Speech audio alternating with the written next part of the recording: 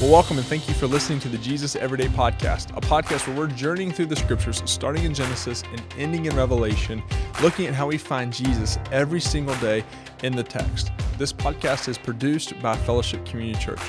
Well, welcome to the Jesus Everyday Podcast, where every word, thought, verse, and chapter of the scriptures point us to the person of Jesus. My name is Ethan Callis, and I serve as one of the pastors here at Fellowship Community Church, and just want to say thank you for joining us today as we continue through the book of Isaiah. Our reading plan is found in the show notes below, and the reading plan, just as it states, it gives you the plan of what chapters to read in which books at which time for which days, so that we get through the entirety of the Old Testament here in the year of 2022. As we hop into Isaiah chapter 16 through 18, what you're going to see is the title is just called Continued. Really, it's verses 13 through 18, not even through 18, really through 21. We're going to see that Isaiah is writing a lot of what God is revealing to him about the countries and the nations that surround him and what's going to happen to them and such. So in verses 16 through 18, we're going to see two new nations as well as what's considered these other nations as to what's going to happen to them when it comes to God's judgment, his reign, his rule, his righteousness, all these things that will come upon these nations. And so that's why it's just entitled Continued, because it's a continuation of what God has revealed to Isaiah in this. So we're going to see in chapter 16, the continuation of Moab, where God is going to talk about the continuation of his pronouncement against Moab, what's going to happen to them. And then in chapter 17, verses 1 through 3, you'll see a pronouncement against Damascus. Damascus was a country that was right around 2000 BC to around 700 BC. So it was right around, the demise of Damascus occurs right around the time that Isaiah is actually alive. And then you're going to see these other countries as well as Israel. So we're going to kind of skip Israel and then come back to Israel's talking about here in verses 4 through 11. But then it says against these other nations. They're not named. It's just could be smaller nations or just smaller people groups, people that are part of a fortified nation.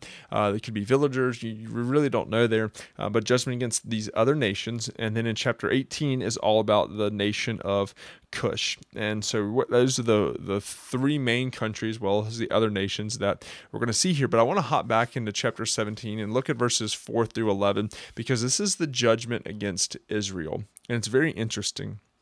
I'm going to read it for us. If you haven't done so, once again, always pause and read the scripture before you hop in here. But I'm going to read verses 4 through 11 for us. And Isaiah writes this. He says, "On that day, the splendor of Jacob will fade, and his healthy body will become emaciated. It will be as if a reaper had gathered standing grain, his arm harvesting the heads of grain, and as if one had gleaned heads of grain in the valley of Rephaim. Only gleanings will be left in Israel, as if an olive tree had been beating, 2 or 3 olives at the very top of the tree, 4 or 5 of its fruitful branches. This is the declaration of the Lord, the God of Israel. On that day, people will look to their Maker and will turn their eyes to the Holy One of Israel. They will not look to the altars they made with their hands, or to the Asherahs, or to the shrines they made with their fingers. On that day, their strong cities will be like the abandoned woods and mountaintops that were abandoned because the Israelites. There will be desolation.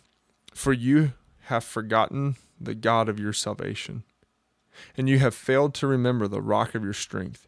Therefore you will plant beautiful plants and set out cuttings from exotic vines.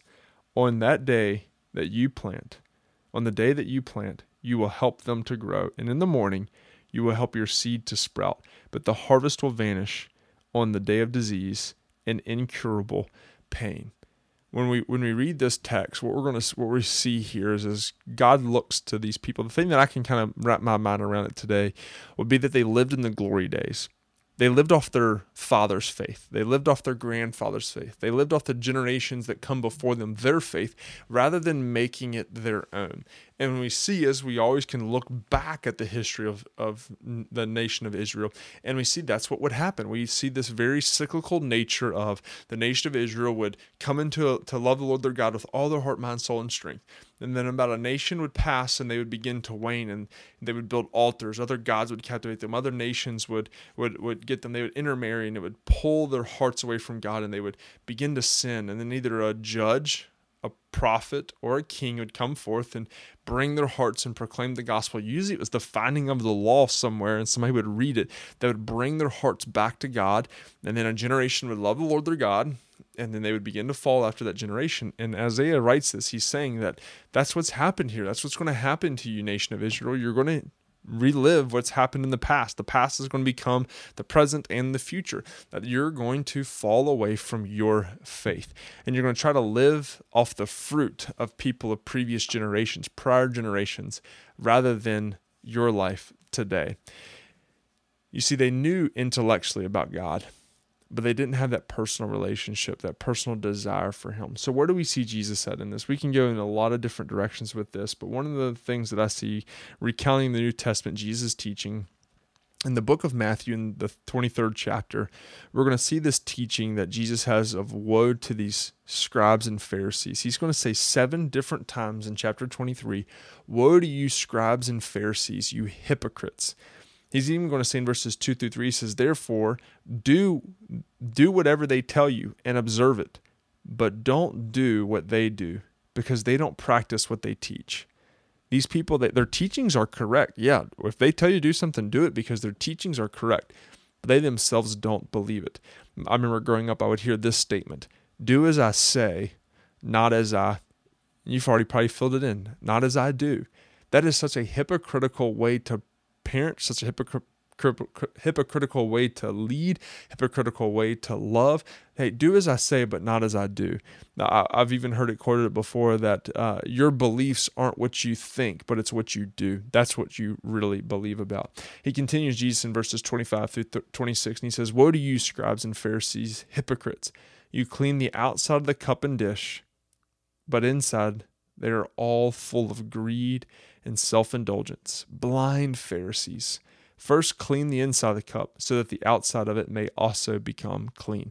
The nation of Israel, as Isaiah writes this here in chapter 17, is not to live off a prior generation. Don't live off just the intellect, but have that personal relationship with Jesus. You can look one way on the outside, but be completely different because of the core of who you are. And Jesus has to completely transform us and change us from the inside out. Not from the outside in, but the inside out. So today, as you live for Jesus from the inside out. Don't change your behaviors. Love Jesus with your heart and allow him to change your behaviors. For a deeper dive, once again, through the book of Isaiah, feel free to scroll down to the bottom of our show notes where you'll see links to each of these chapters as Pastor Kevin took us through the book of Isaiah this past year in our online Bible study. We'll hope to see you again tomorrow as we continue in day 5, looking at Isaiah 19 through 21.